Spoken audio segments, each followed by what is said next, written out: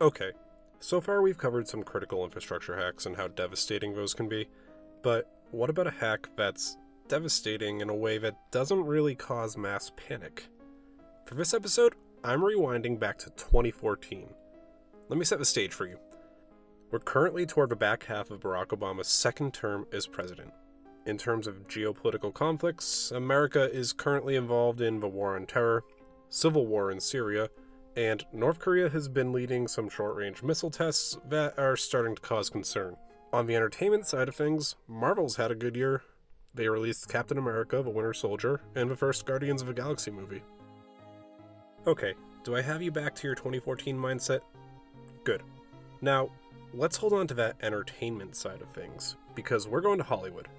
Well, close to it. Specifically, we're heading to Culver City, where Amy Pascal, the co-chair of Sony Pictures Entertainment, is on her way into the office. It's November 24th, and it's around 8:30 in the morning.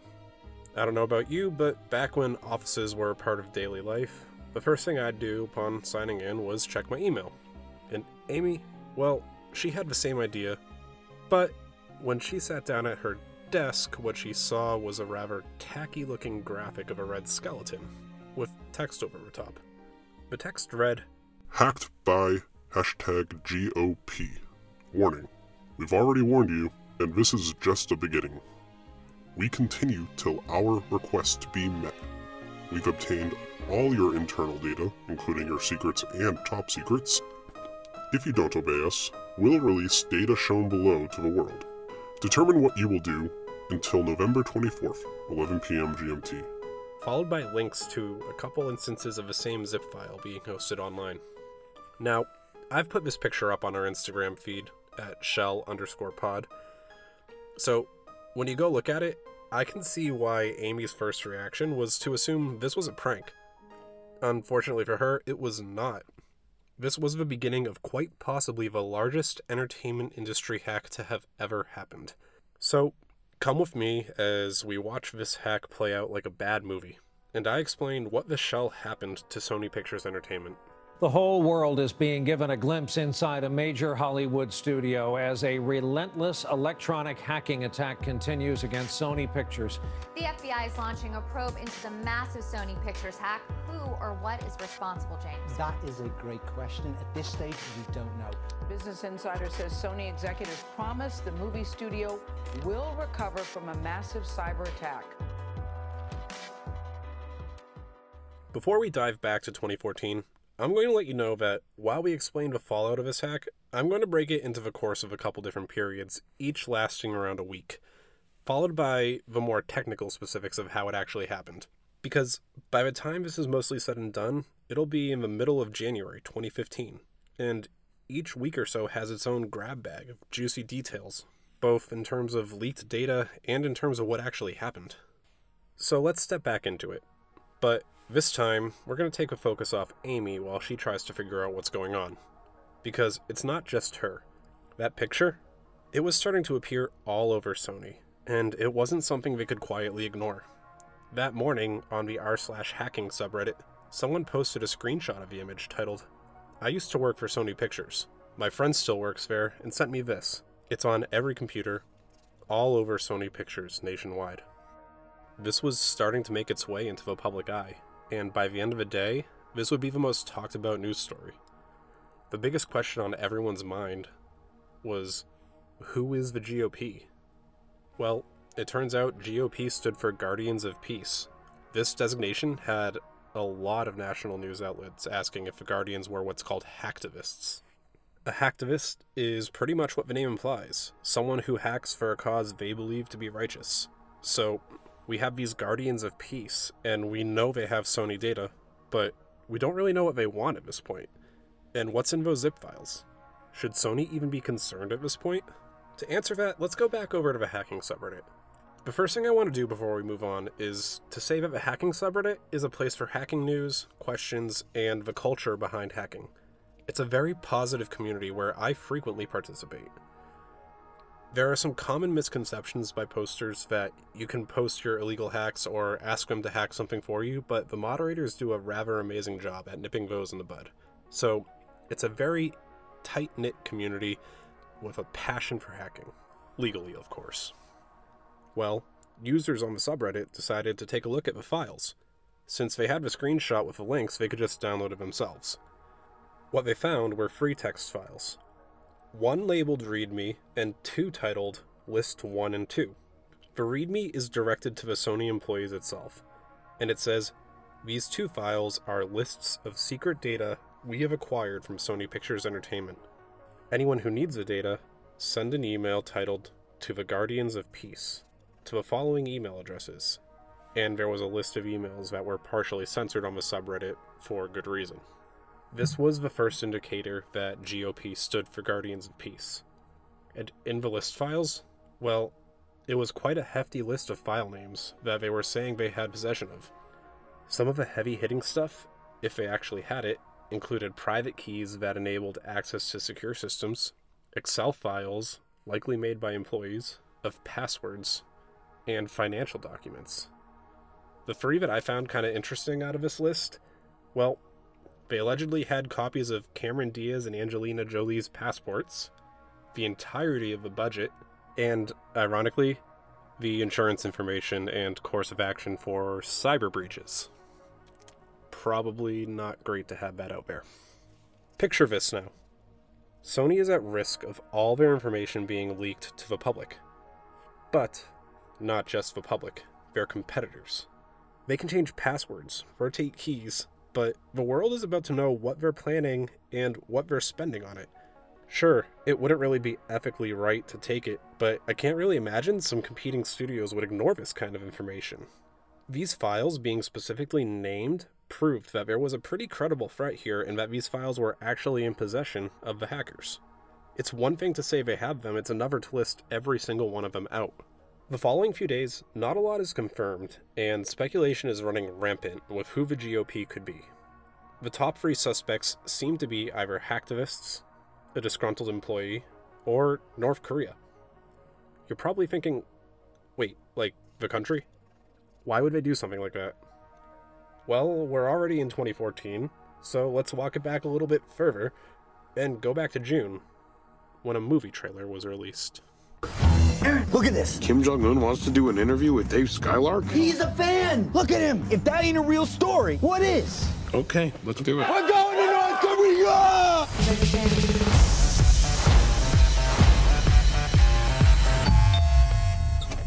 Mr. Rappaport, I'm Agent Lacey with Central Intelligence.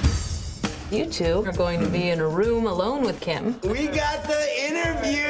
The CIA would love it if you could take him out. Take him out. Like for drinks? Like to dinner? Take him out in the town? No, take him out. You want us to kill the leader of North Korea? Yes. What? Hello, North Korea! Preceding the interview, you will shake Kim's hand with a fatal dose of poison. It is critical that you touch nothing. I think there's a 0% chance of this working. Is it on my ass? I sat on it.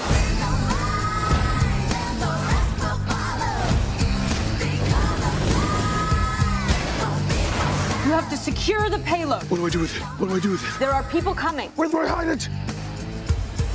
What if you hide it in your butt? I don't want to stick it in my ass. You gotta put it in your butt right now. It's a little big. They are closing in on you. The package is secure. Remember that movie?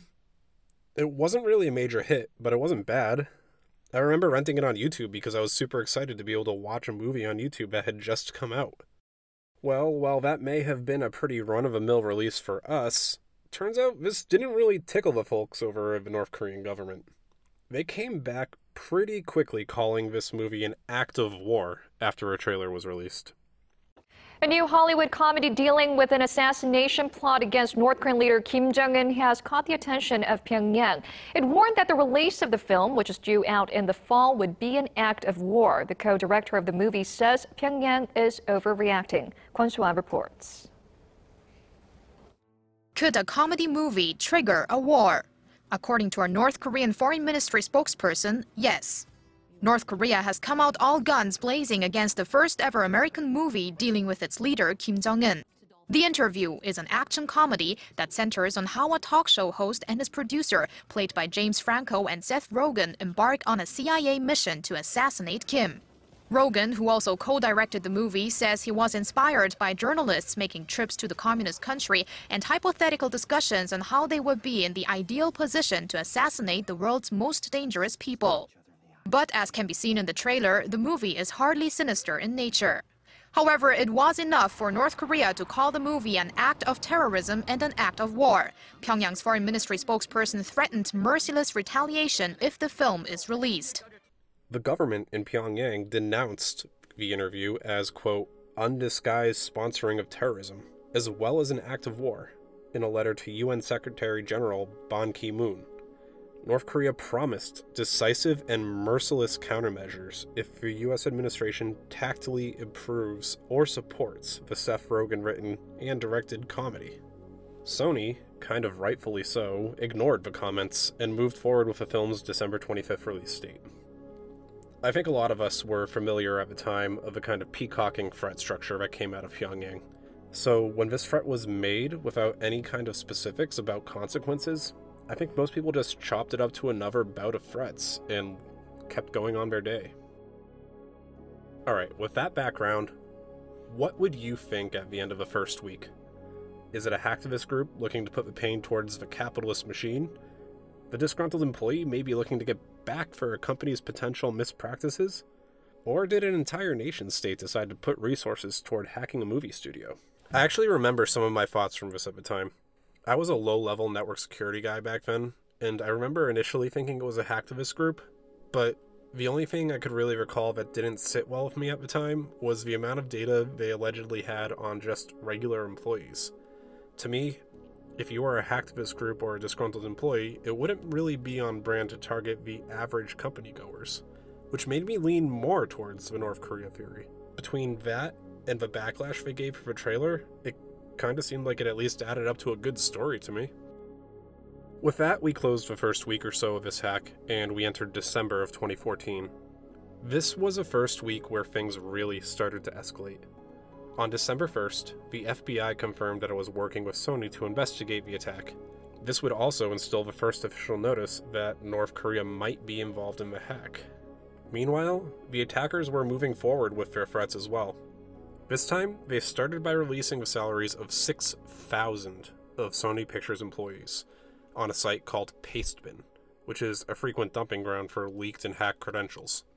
In those 6,000, the top 17 executives had their salaries leaked. Some of the more notable ones included Michael Linton, the CEO, and Amy Pascal, the co-chair who we talked about earlier, receiving a base salary of $3 million a year. Doug Belgrad, the president of Columbia Pictures, who at the time made a base salary of $2.35 million a year, and Clint Culpepper, president of Screen Gems, possessor of a rather fun last name, and person who made a base salary of $1.8 million a year. The remaining executives of those top 17 all had base salaries of at least $1 million a year. Apparently, this breach of privacy was enough to warrant Linton and Pascal's first official response as well.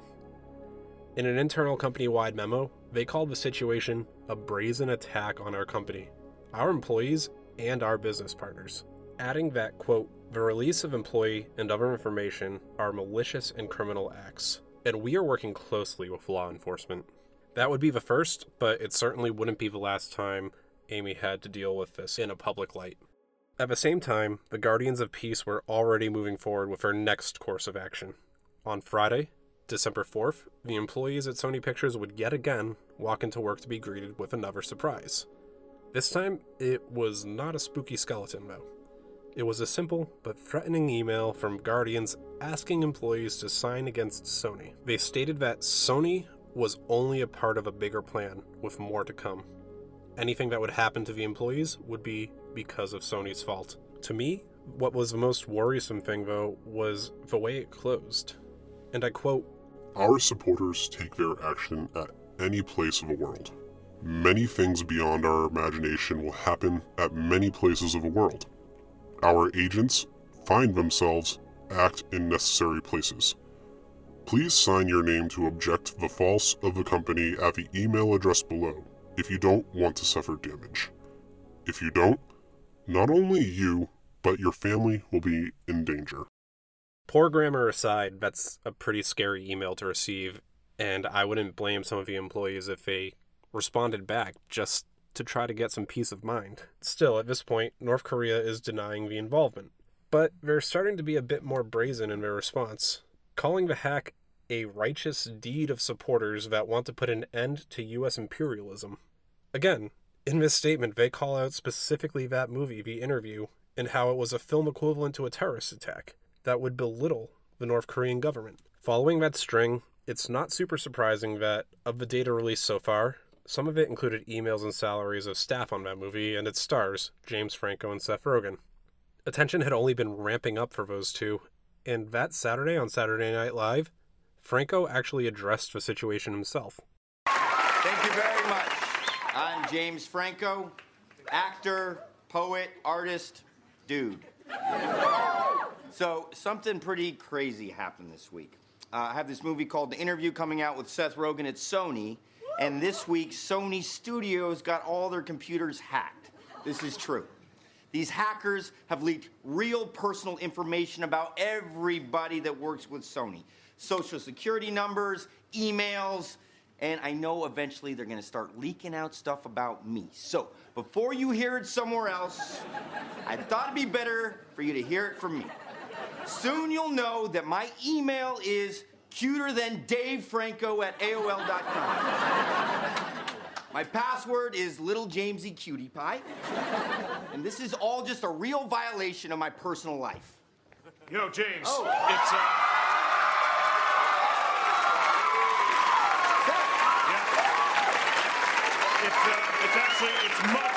much worse than we thought it was going to be, man. What?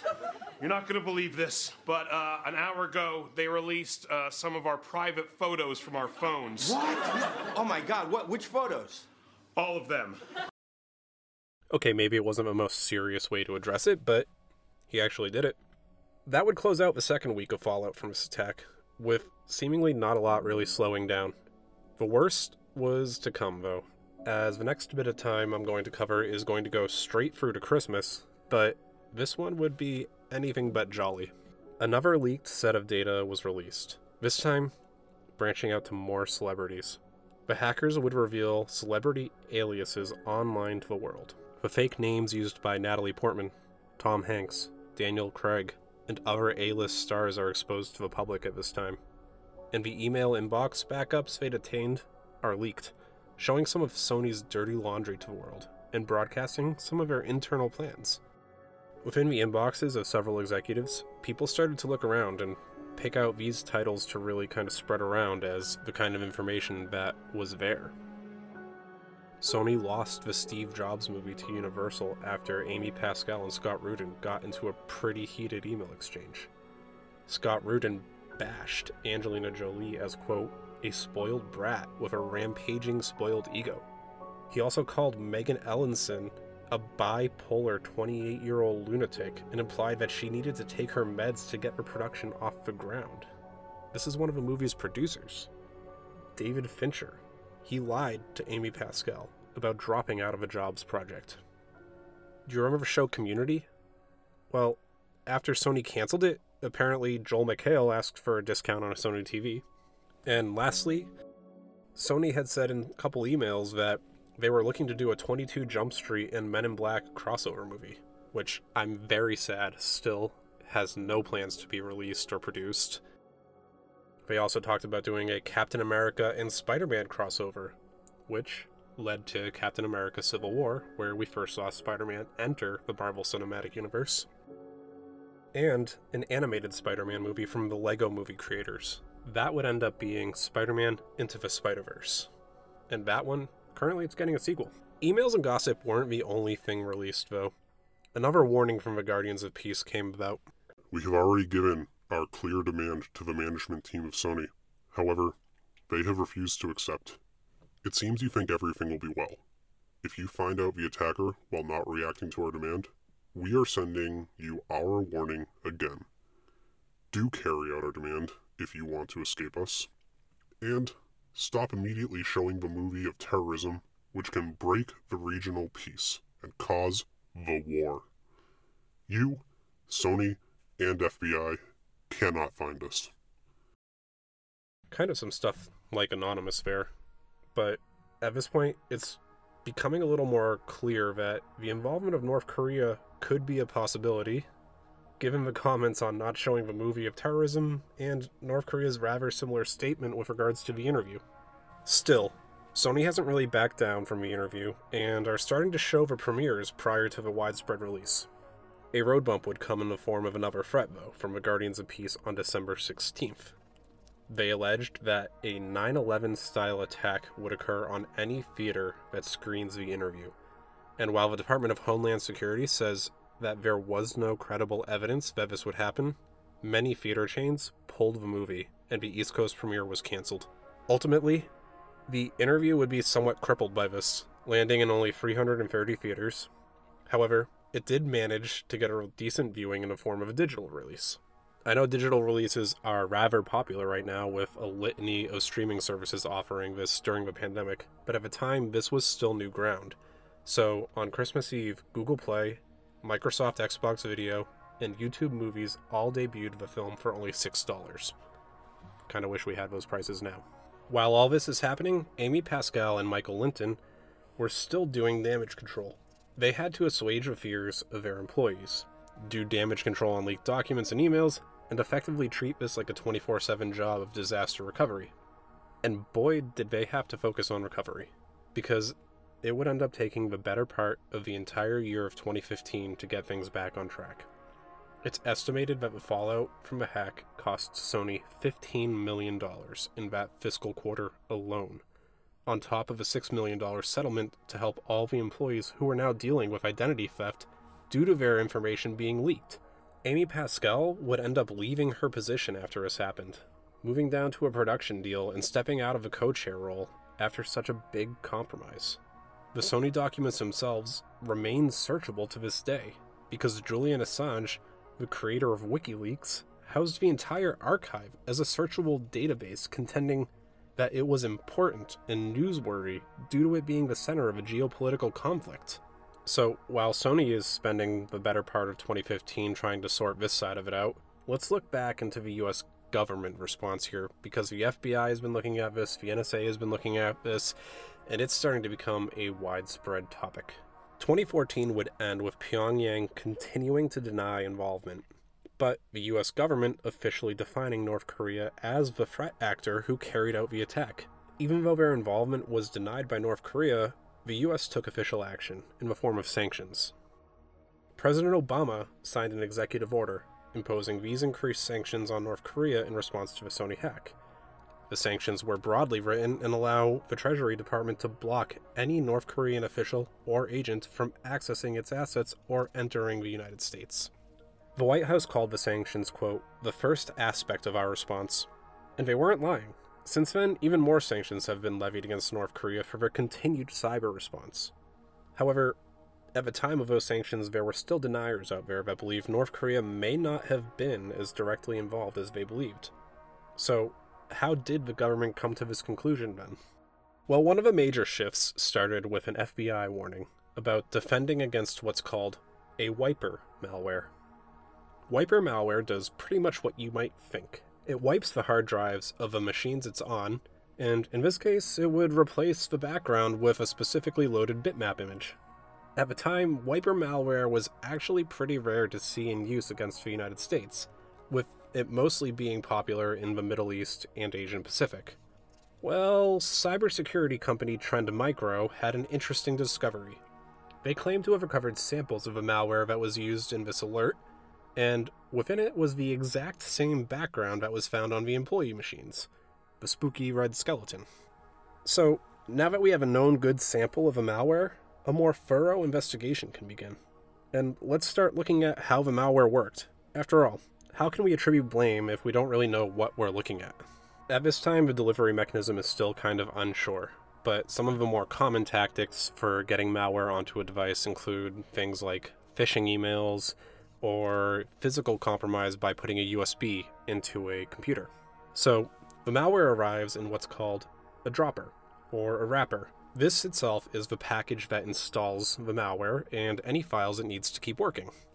The way this particular one worked was that it disguised itself.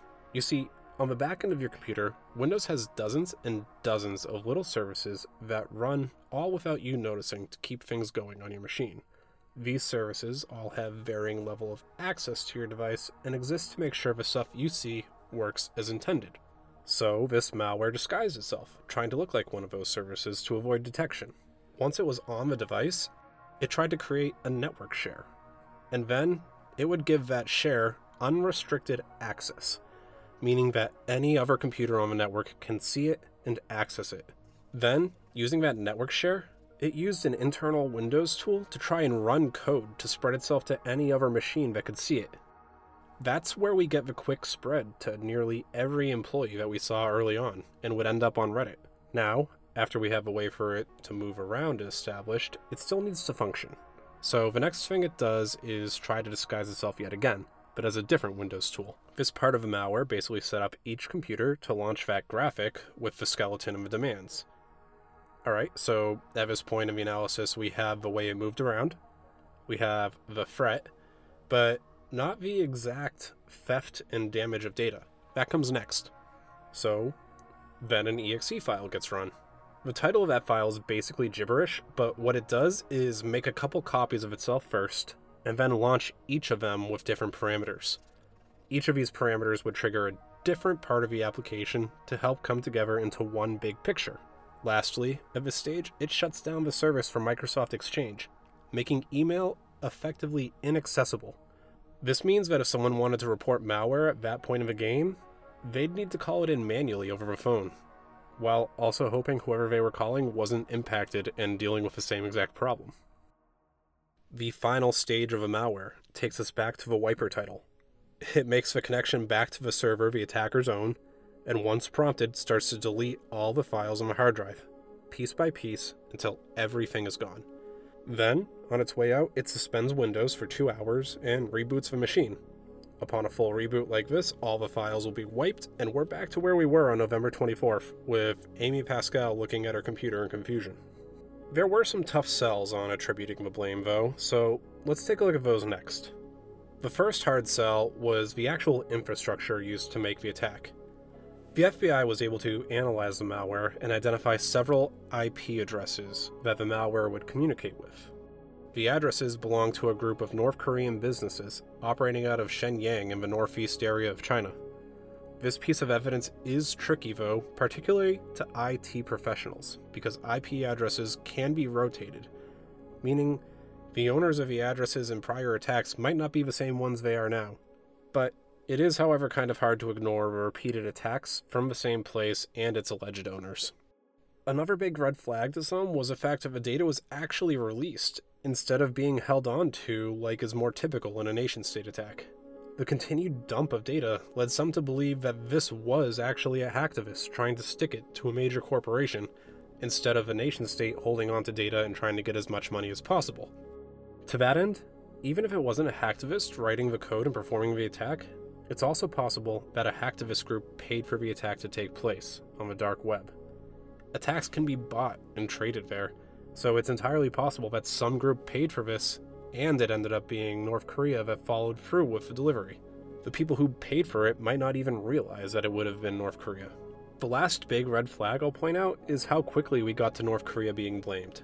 It took roughly 3 to 5 weeks to officially attribute blame, and in cases similar to this, you'd have expected it to take months. It might have been the nature of this being much more in the limelight with celebrity impact, but for the FBI to get to this conclusion in such a short period of time, even former Air Force intelligence officer Robert M. Lee was skeptical. He stressed that this kind of work, at this kind of speed, is rather unusual for interagency work, and when it does happen, it can easily be tainted by outdated or inaccurate information due to conflicting intelligence reports. Alright, so we've covered why it might not have been the North Koreans, but let's look at the evidence showing it could be them now. We'll start by going back to the malware. The thing about coding and about malware is that when someone or a group of people produce projects, there are often patterns. Every programmer has their own preferences. Things like how they name their variables, do they use tabs or spaces, and many more identifying signatures. Even still, it's also pretty common to find code reuse across projects. If you already wrote code that did a specific task and you need it again, you wouldn't rewrite it, right? Well, there were these same kinds of similarities between the Guardians of Peace and prior known North Korean attacks. It was revealed here that they had similar coding structures, similar encryption algorithms, and even the way they deleted data was similar. It's the equivalent of when you're watching Law & Order and they're talking about how the crime fits the MO of a serial killer. They used that pattern and were able to attribute the code to hacking groups originating in Pyongyang. What might be one of the bigger slip-ups that point to North Korea being the culprit was actually with regard to the Guardians of Peace social media accounts. When you're hacking, one of the first things you learn is to disguise your traffic.